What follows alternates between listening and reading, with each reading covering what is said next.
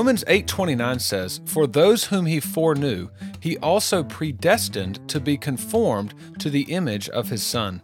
What does it mean that God foreknew people? This answer and more in today's episode.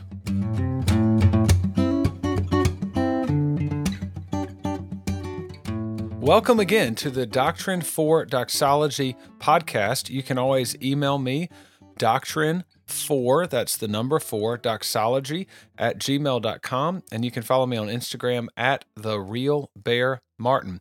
Now, today's episode builds on last week's episode, and we talked about the eternal decree of God, and we also talked about, you can think of God's will in two basic categories, okay? His decretive will is based on his eternal decree, okay? And that will is sure, it will not change. That is what God has decreed from before the foundation of the earth, okay? And so it will not change. That is God's decree. So it is unconditional. It is based on God's sovereignty. And so that's the decretive will of God, okay? And listen to last week's episode if you need more details there. But basically, from the Christian standpoint, we are to trust the decretive will of God, his secret will, okay? We cannot know these things. We are to trust that God is in control, and we are to trust his decretive will, but we are to obey the other type of, the other category of God's will, his preceptive will. His preceptive will is based on his precepts or laws or commands. And this is the will of God that has been revealed to us, okay? And so we are to obey God's preceptive will, and we are to trust God's decretive or secret will. We are to trust that God has a plan, but we're not to worry about that a whole lot as far as what we're to do day to day. We are to trust that, and then we are to seek to obey the preceptive will of God. Okay? The reason that we need to think about God's will in these categories is because as you read Scripture, you need these in order to properly understand the text, okay? So for the decretive will of God, there's several verses out there, but one example, 1 Corinthians 1:1, says, Paul, called by the will of God to be an apostle of Christ Jesus, and our brother Sosthenes. Okay, so he was called by the will of God. Paul says in Galatians 1 that that God called him and knew him before he was born, that he would be an apostle. Okay, and so this is the decretive will of God. God foreordained that it would happen, okay? Now, the preceptive will of God, an example of that could be seen in 1 John 2:17. And the world is passing away along with its desires, but whoever does the will of God abides forever, okay? So this is talking about obeying God's commands. If this was talking about the decretive will of God, well, everybody has to obey, so to speak, the decretive will of God. It will not change. And so that it wouldn't make sense with this verse, okay? And so this is clearly talking about the preceptive will of God, the revealed will of God. Another example, 1 Peter 4:2. So as to live for the rest of the time in the flesh, no longer for human passions, but for the will of God. So living to obey God's preceptive will. And my favorite verse on the topic of God's eternal decree and what man is responsible for, those types of things, is Genesis 50:20. I think meditating on what is taught in this verse is very important to help the Christian understand how to deal with these concepts of God being eternally in control of all things, yet man also being responsible for the choices he makes. So Genesis 50:20, this is Joseph, who was sold into slavery by his brothers. God uses that, and Joseph will rise to be second in command over all of Egypt, okay? And so Genesis 50:20 says, as for you, this is Joseph talking to his brothers, as for you, you meant evil against me, but God meant it for good. All right, and I said earlier, that God used this to get Joseph to second in command. But truly, God meant it for good. It was not that God turned it into something good, but God meant it for good. He decreed before the foundation of the world that Joseph's brothers would make the free choice to sell Joseph into slavery. Joseph's brothers are responsible for their evil actions, okay? Yet, at the same time, God meant those actions for good. He didn't, the Bible verse does not say he figured out a way to turn it into something good. No, he decreed that it was for good, okay? So this is part of God's eternal plan, all right? Now, as we were discussing this last week in Sunday school class at church, a few questions came up, and that's what we're talking about this week. So the first one I want to address is this idea that if God has decreed all things that come to pass, then why not use a coin flip for every decision in life? Okay, Proverbs 16:33, and I talked about this last week, the lot is cast into the lap, but its every decision is from the Lord. Well, my answer to this would be that to think that you should just flip a coin and whatever it lands on, that's the will of God. That would be mixing or confusing the decretive will of God and the preceptive will. Okay, we are instructed to trust the decretive will of God, but we are responsible to obey the preceptive will of God. I've mentioned this verse several times. Deuteronomy 29:29 says, "The secret things belong to the Lord our God, but the things that are revealed belong to us and to our children forever." Okay, why? The text is asking why, and it answers it, that we may do all the words of this law. So the things that are revealed to us belong to us and to our children, that we may obey them. We are supposed to obey the preceptive will of God. So you could not hold a coin and say, should I steal this merchandise or not? Heads, yes, tails, no, and whatever the coin lands on, that's the will of God. Well, in a sense, yes, that would be the decretive will of God. But that does not mean that you are obeying God just because it lands on, yes, you should steal this merchandise. No, you are responsible for obeying the preceptive will of God. Okay, and so the result of the coin flip is part of the decretive will of God, but that does not mean that you are innocent of what that coin flip would tell you to do. Okay, hopefully you're tracking along there. Again, you are held responsible for obeying God's preceptive will, His laws, His commands. So in the 10 Commandments, commandment number 8 says, "You shall not steal." So it doesn't matter if you flip a coin and heads is yes, you should steal this merchandise. That is not the way you decide God's will, okay?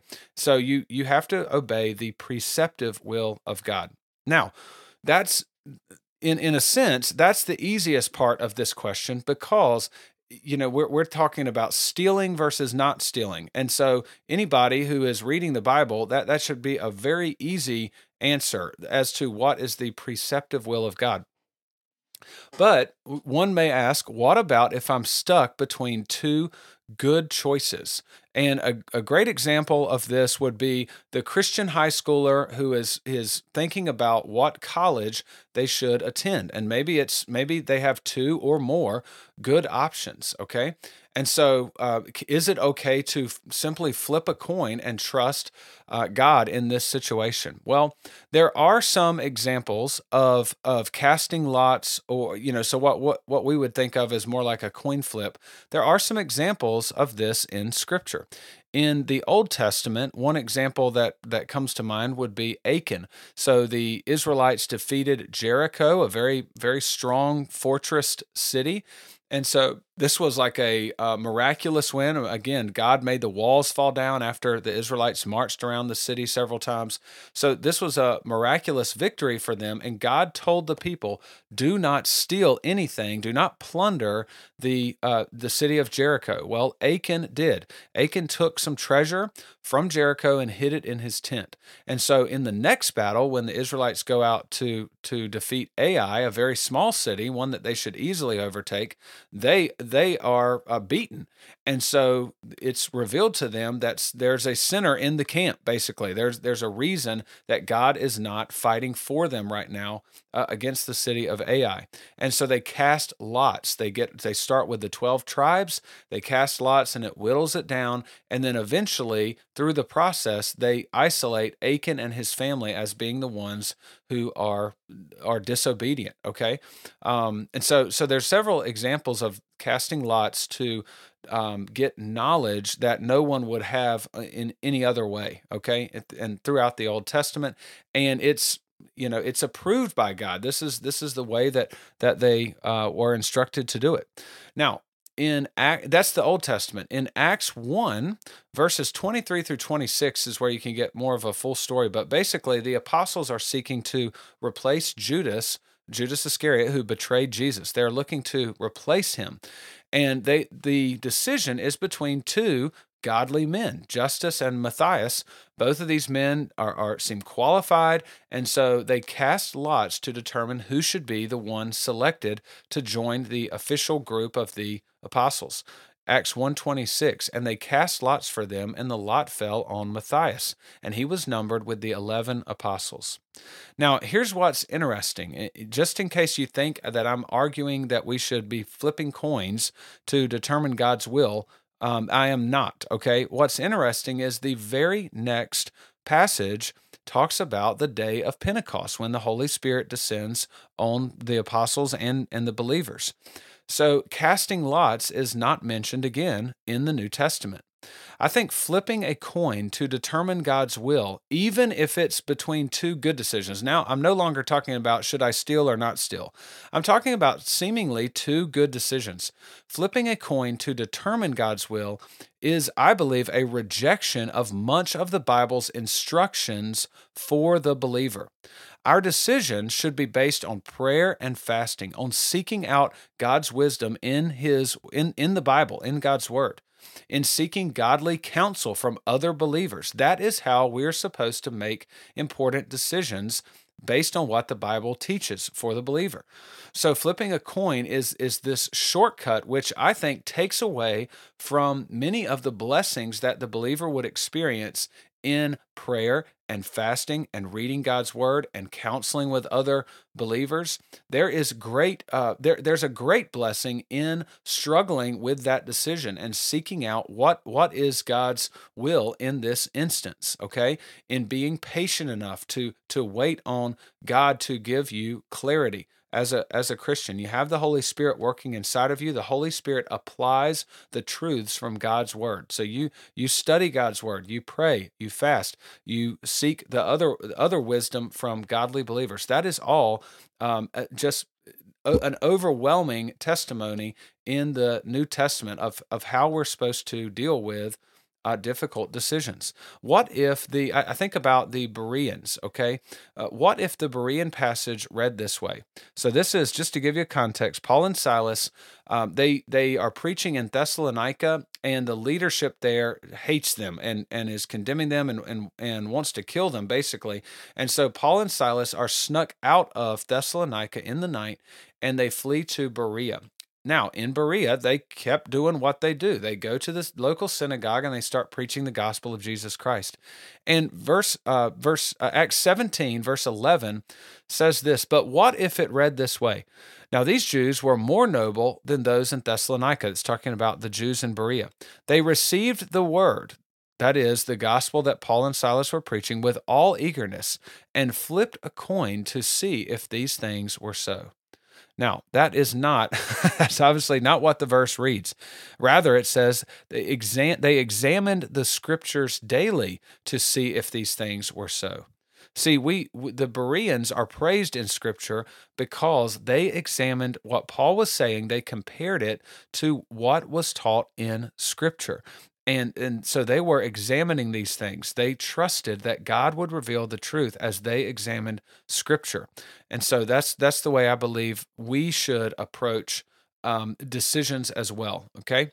So, my advice, and I believe it's biblical, is when facing a difficult decision, because both options may seem good, it's to pray more, fast more, study your Bible more, seek godly counsel from fellow believers. God will use this for His glory and also for your sanctification. Okay, that brings me to my next point. A lot of people, when we think about how can I know the will of God for my life, again, think about a high schooler, one trying to decide on what college to go to. How can I know the will of God? Well, the assumption there is that one college is God's will for this high schooler, and all other colleges are outside of God's will. Like God has this perfect plan for us, and we need to try to stay on that, but we don't know what it is, and we're just struggling trying to stay on that path and go to this exact college that God has for us, and anything else is outside of God's will. That's not the proper way to think of it. That is confusing the decretive will of God and the preceptive will of God. We are, as believers, we seek to obey the preceptive will of God. Okay? 1 Thessalonians 4, verses 2 and 3 says this: "For you know what instructions we gave you through the Lord Jesus. For this is the will of God, your sanctification." And then as you keep reading, Paul calls them to abstain from sexual immorality, to live a life of holiness and honor, brotherly love, to live quietly, mind your own affairs, work with your hands. That is to be diligent in your job. And so it is your sanctification. That is God's will for your life. Will you be set apart? Will you grow in Christ's likeness in whichever decision you make? Okay. And so that is how we have to look at difficult decisions. We want to make sure that whatever we choose, that we are growing in holiness. Okay. And so you can't think of one specific college as being God's will for your life and everything else is wrong. No, God's will is that you would grow in Christ likeness. And so is there a college where you are more likely to grow in Christ likeness than another college? Well, maybe that helps you narrow down your choices. Okay. So that is the will of God, okay? Romans 12, verses 1 and 2, I think this is a very popular set of verses here, but it applies to this situation. "I appeal to you, therefore, brothers, by the mercies of God, to present your bodies as a living sacrifice, holy and acceptable to God, which is your spiritual worship.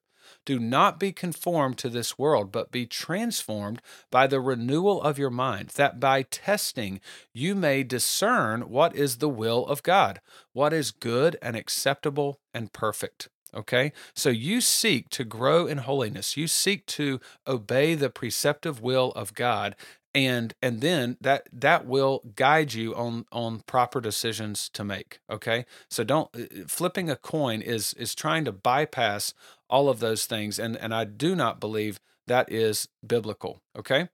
Now, the next thing that I want to cover would be this idea of what does it mean to be foreknown by God? When we talk about the eternal decrees of God, obviously that involves God's elect, God predestinating people to be saved, and then also because there is a group that is saved, and the Bible clearly talks about non-believers going to hell. There's people that are not part of that elect predestined group. Okay. And so how are we to understand this idea of God, of God's foreknowledge? Okay.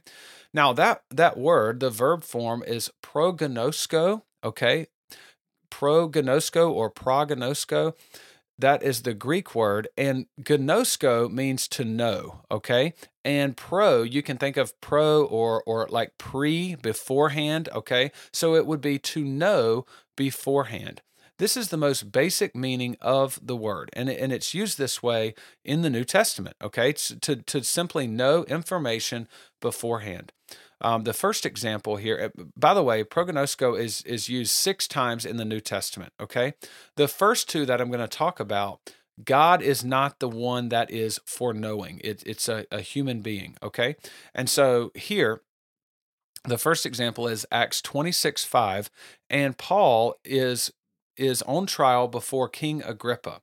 And Paul says this, they, that is the Jews, the Jewish leadership that's condemning Paul, they have known for a long time, if they are willing to testify, that according to the strictest party of our religion, I have lived as a Pharisee. So Paul is saying they know, those Jewish leaders know that I have lived as a Pharisee, okay? Now, who is the subject? Who is doing the foreknowing here? By the way, when the verse says they have known for a long time, that is the English translation of prognosko, okay? They have known for a long time. They have known beforehand, okay? So who's the subject here in the sentence that the people that know beforehand? It's the Jews, okay? And what have they known for a long time? They have known information about Paul, that he lived as a Pharisee. So they knew before this trial, they have known before this trial existed, before they condemned Paul, okay, they knew that he used to live as a Pharisee. They knew that beforehand. That's what the verse is telling us. Now, the second example is found in 2 Peter 3:17. It says, "You therefore, beloved, knowing this beforehand, take care that you are not carried away with the error of lawless people and lose your own stability." So again, who is the subject here? Peter says, "You therefore," it's like a command. "You therefore, beloved," the beloved, "knowing this beforehand, take care that you are not carried away." Now, what do this beloved group, this group of believers, okay, what do they know beforehand? Well, we have to look at the verses before that, and this is where Peter is talking about Paul. Some of the things that Paul has written are difficult to understand, and ignorant and unstable people are twisting those scriptures, okay? And so that Peter says, he gives them that information, and he says, "You therefore, knowing this beforehand." So you already know that ignorant and unstable people are twisting the scriptures. Because you know this beforehand, as you live life, don't be carried away with those errors. Okay. So again, these people know information beforehand. They know that some people are twisting the writings of Paul. Okay. So those are the two examples where the subject is not God. God is not the one in those verses doing the foreknowing, the prognosko. Okay. Now the subject, and also the object, is information. The subject knows beforehand certain information. Okay, so that's the basic structure there in those verses. Okay, so the meaning of prognosko is pretty straightforward there. They simply know information beforehand. However, in regards to God's knowledge, okay, to say that God knows some information beforehand is pointless in a way. Of course, he knows beforehand. He knows all things. But there is a different way the Bible uses the word know or foreknow when speaking of God as the one who is doing the foreknowing, okay? The following examples are from the Old Testament and speak of God knowing in a special way, okay? Amos 3:2, God says, he's talking to the nation of Israel here, "You, Israel, only have I known of all the families of the earth. You only have I known of all the families of the earth." Now, surely God knows, in the very basic sense of the word, information or that there are other families besides Israel who live on the earth. Okay, so that's a given that God knows that. So why use this word? You only have I known. What is this talking about? This is there's a special sense that God knows Israel apart from just knowing information about Israel, okay? Now, another verse here, Jeremiah 1:5 says, "Before I formed you in the womb, I knew you. And before you were born, I consecrated you," or that is to set apart. I set you apart. Now, in Hebrew, a lot of times we see this parallelism. You see this a lot in Proverbs, where it's basically, it says the same thing in two slightly different ways. Okay. And so, "Before I formed you in the womb," the parallel of that is before you were born. Okay. And then it says, "Before I formed you in the womb, I knew you." And the parallel of I knew you in this verse would be I consecrated you or I set you apart. And then the verse continues, I appointed you a prophet to the nations. So Jeremiah, before God formed him in the womb, he knew Jeremiah.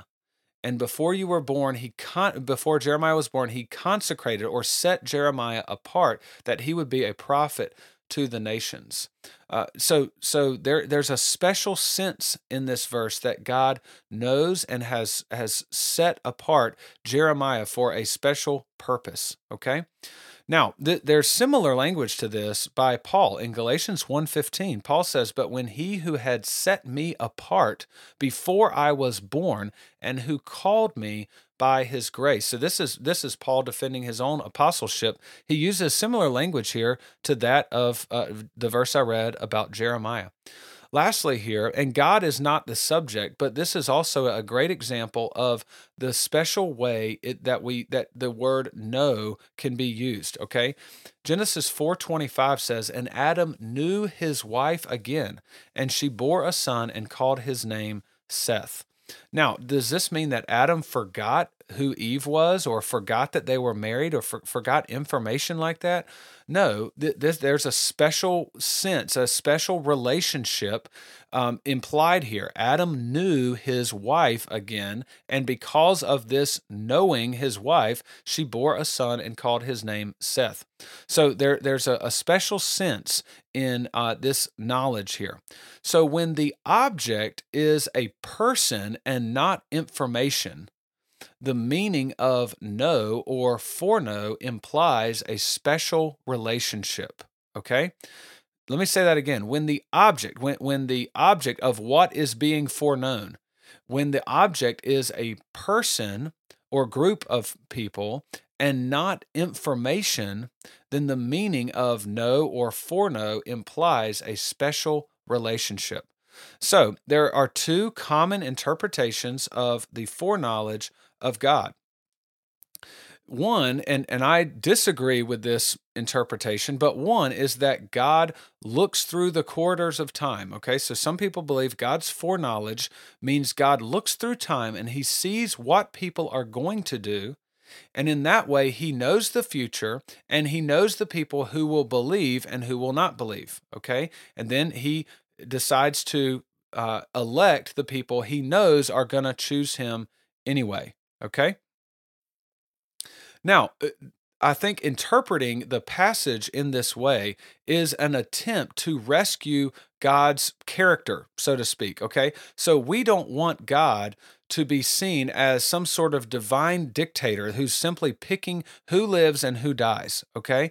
So we say things like, well, God saw, he looked through the corridors of time. He saw who would choose him. And that is why he elected them to salvation. And this is what God's foreknowledge is. Okay. So that's one interpretation. Okay. Now, I think that seeing God's election in this sense seems pointless. Why does God have to elect people who are going to choose him anyway? All right. So I do think there's some weaknesses here, and there's another main one in a few verses. But thinking about election, and God looks through time and sees what people are going to do, and then decides to elect them to salvation. This disagrees with Romans 9:11. This is talking about Jacob and Esau. I spent a lot of time on this verse last week. Though they were not yet born and had done nothing, either good or bad, in order that God's purpose of election might continue, not because of works, but because of him who calls. And so this is clearly God's election is based on God's unconditional sovereignty, his free will. God is ultimately free, okay? And so we try to use this foreknowledge of God looking through the corridors of time to make God seem like a nicer, less sovereign, honestly, less sovereign God. Now, think about it this way, because people will try to use this argument to defend God and say, well, God never sends anyone to hell. It's only people who've rejected him. And that is true, but they're using this foreknowledge in a way to sort of soften God's sovereignty.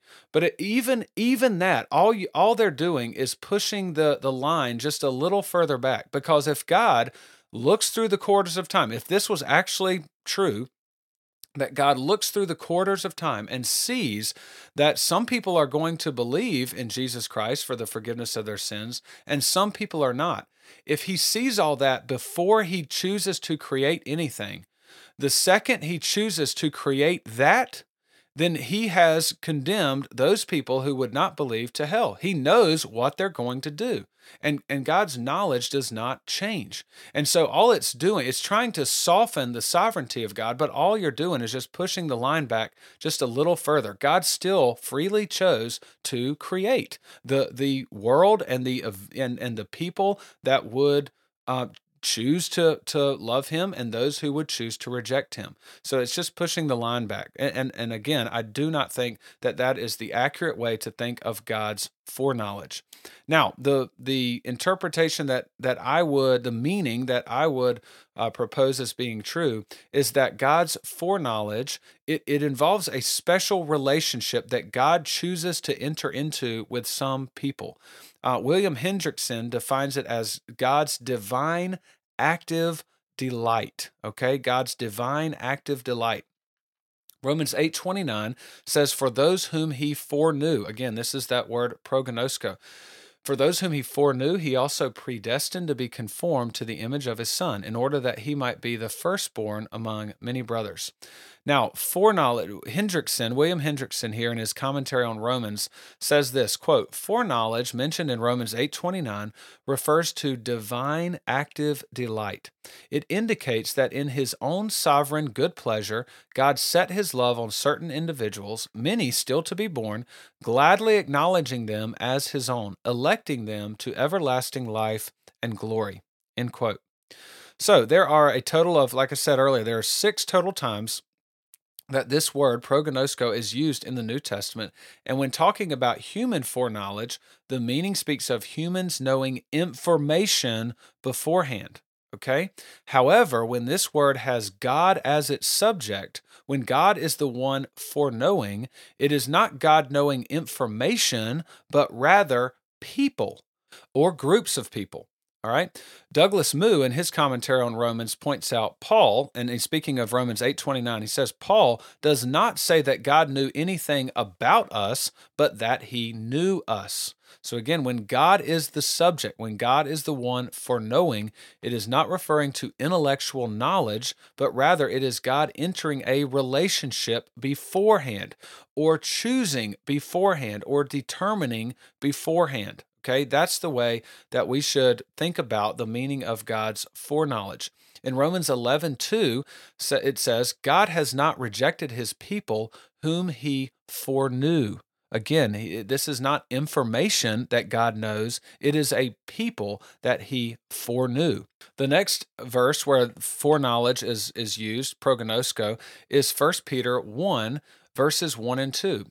"Peter, an apostle of Jesus Christ, to those who are elect exiles of the dispersion in Pontus, Galatia, Cappadocia, Asia, and Bithynia, according to the foreknowledge of God the Father, in the sanctification of the Spirit, for obedience to Jesus Christ, and for sprinkling with his blood. May grace and peace be multiplied to you." So this is just the greeting for Peter's letter to the elect exiles, okay? And they were chosen according to the foreknowledge of God.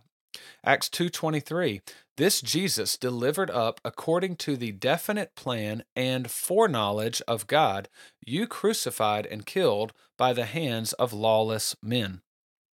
So God's foreknowledge is another way of saying his definite plan. It will happen, okay? He chose for it to be so. And just in case you may be thinking that this foreknowledge here is God looking through the corridors of time, thinking about Jesus being crucified, let's read the last example of foreknowledge, or God's foreknowledge in the New Testament. 1 Peter 1, verses 18 through 20. Knowing that you were ransomed from the futile ways inherited from your forefathers, not with perishable things such as silver or gold, but with the precious blood of Christ, like that of a lamb without blemish or spot. So again, here's language about Christ being sacrificed as the lamb, okay? Verse 20, he was foreknown before the foundation of the world, but was made manifest in the last times for the sake of you.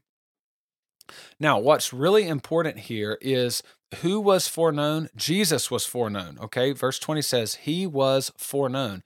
When was he foreknown? Before the foundation of the world. So this is the eternal decree of God. Before the foundation of the world, Jesus was foreknown. Now, if we are to take the meaning of foreknown, that God looked through time and saw that Jesus would be crucified on a cross to forgive people's sins, then this would mean that God saw Jesus becoming incarnate and dying on the cross, and so having that knowledge now, seeing all this is going to take place, then God decided to foreordain that it would happen.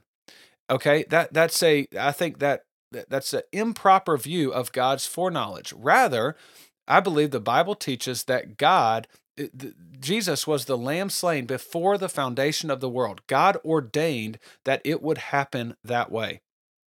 Okay, so it was God's choice. God is not seeing this all happen in the future, looking through the corridors of time and then deciding to decree it. All right, John Feinberg in his systematic theology talks about this. The section is called The Decree and Foreknowledge, and the book is called No One Like Him. This is a fairly lengthy quote, but I think he really nails down the argument that I'm trying to make here, okay? He says, quote, Peter writes about Christ's sacrifice for our redemption. That's verses 18 and 19. In verse 20, he adds that Christ was foreknown before the foundation of the world, but has appeared in these last times for our sake. Now, what would it mean to say that God was mentally aware from before the world's foundation that Christ would be the sacrificial lamb? How could God foresee Christ being the Redeemer without having chosen it to be so? If the point is simply prescience, or that God, again, that would be another way of saying information, that God looked through time and saw this information. If the point is simply prescience, we must ask the basis of this. In the case of foreknown human actions, one could argue that God chose them not because he sovereignly willed them to occur, but because he foresaw that we would do them anyway. But how could that be the case with God foreseeing his own actions? Are we to imagine that God and Christ had not decided to send Christ as Redeemer, but then saw that Christ would become incarnate and die anyway? So they decided to place these actions in the decree? It is beyond reason to imagine that God first consults what he foresees himself doing before he ordains himself to do it. The point is rather that even before the world's foundation, God foreordained Christ as Redeemer. End quote. So, in conclusion, I do not think that God's foreknowledge is him simply looking through the corridors of time and seeing what people would decide. Rather, his foreknowledge is him choosing, before the foundation of the world, to enter into a special relationship with people. Now, another objection that people may raise when we talk about the eternal decrees of God, especially when it comes to God electing or foreknowing a group of people, is that this type of question may come up. Are you saying God's just up there randomly picking people to be saved and people to be damned like a divine lottery? So is God arbitrary? Is he just randomly picking some people to be saved and some to not be saved? Well, remember, we have to look at all these issues from a biblical perspective. We have to be biblical. Most importantly, we have to be biblical, not philosophical. Philosophy has its benefits. I'm not slamming philosophy or saying that you shouldn't take philosophy classes or any of that stuff. But philosophy is limited by man's reasoning ability. In philosophy, that is really the highest standard. If man's reason is your ultimate authority, then you will have difficulty with Christianity because man cannot reason up to God. God has to give revelation. He has to reveal himself to us. And so if revelation from God, the Bible, is your ultimate authority, then you need to rest in accepting what God has revealed. A great quote that I shared last week, Martin Lloyd-Jones says, faith is a readiness to submit oneself to the biblical limits. So is God arbitrary in his decisions? No, okay? The Bible clearly teaches us that. God's decisions are not random or arbitrary. Now, we do not understand the thoughts of God, but we know that God does not do anything random or without purpose. As humans, we simply do not know all of God's purposes, and just because we cannot see or understand them does not mean they don't exist. So be assured, God does everything with purpose. Ephesians 1:11 says, "In him we have obtained an inheritance, having been predestined according to the purpose of him who works all things according to the counsel of his will." So all things are according to God's purpose and his counsel, okay? This means he considers, he thinks about them, okay? It's not random, although we don't know all of God's purposes. So God is not arbitrary in anything that he does. Another objection to God's eternal decree would be, well, why should we pray and witness if it's all been decided anyway? First off, again, we think biblically, and the Bible tells us to, okay? And so that's why we should pray and why we should share the gospel with others. Also, God uses these means to save sinners. He declares the ends as well as the means. So he uses prayer to bring people to Christ. He uses prayer to heal the sick, all of those things. Romans 10:14 says, "How then will they call on him in whom they have not believed? And how are they to believe in him of whom they have never heard? And how are they to hear without someone preaching?" So regeneration or being born again is 100% the work of God. You can have the best presentation of the gospel, the most convincing, best delivery, just the right amount of emotion and passion, but if you are preaching to a heart of stone, you will not get anywhere. So we acknowledge that, but at the same time, we are told to share the gospel because that's what the Holy Spirit uses in regeneration or being born again, okay? And so that's what the Holy Spirit uses is the preaching of the gospel, the teaching of God's word. 1 Peter 1, verses 23 through 25 say, "Since you have been born again, not of perishable seed, but of imperishable, through the living and abiding word of God." So how are we born again? It's the power of the Holy Spirit is implied here, but it's through the living and abiding word of God. So we teach the word of God. We preach the word of God to all people. "For all flesh is like grass, and all its glory like the flower of grass. The grass withers and the flower falls, but the word of the Lord remains forever. And this word is the good news that was preached to you." So that is why we preach the gospel. God uses those things to save sinners, okay? Now, lastly, why even tell us about the eternal decrees? God, if you know that we're not going to understand it anyway, why even tell us and then cause this controversy? People debating about election and predestination, all this stuff. Why would you even tell us about it? Well, one, God tells us about his eternal decree for his glory. We should acknowledge that God is sovereign over all things. God is in control.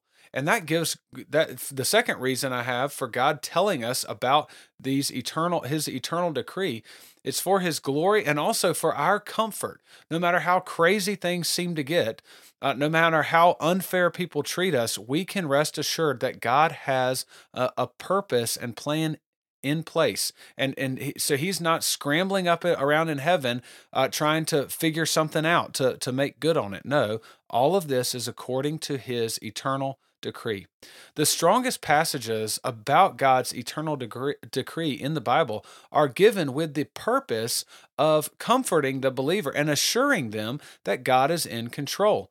Romans 9:6, Paul says, "But it is not as though the word of God has failed."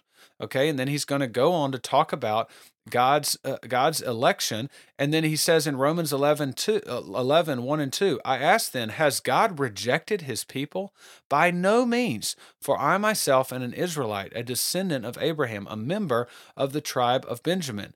God has not rejected his people whom he foreknew." So this is to comfort the believer and also to glorify God. That's why we are told about the eternal decrees of God. So God is in control. He is never surprised, and he is working out his eternal decree. For a closing verse, this is a lengthy set of verses, but it has the last 2 weeks, these verses, there's so much in them that apply to what we've been talking about. And so it's Ephesians 1, verses 3 through 14. "Blessed be the God and Father of our Lord Jesus Christ, who has blessed us in Christ with every spiritual blessing in the heavenly places, even as he chose us in him before the foundation of the world, that we should be holy and blameless before him. In love, he predestined us for adoption to himself as sons through Jesus Christ, according to the purpose of his will, to the praise of his glorious grace, with which he has blessed us in the Beloved. In him we have redemption through his blood, the forgiveness of our trespasses, according to the riches of his grace, which he lavished upon us in all wisdom and insight, making known to us the mystery of his will according to his purpose, which he set forth in Christ, as a plan for the fullness of time to unite all things in him, things in heaven and things on earth. In him we have obtained an inheritance, having been predestined according to the purpose of him who works all things according to the counsel of his will, so that we who were first to hope in Christ might be to the praise of his glory. In him you also, when you heard the word of truth, the gospel of your salvation, and believed in him, were sealed with the promised Holy Spirit, who is the guarantee of our inheritance until we acquire possession of it, to the praise of his glory."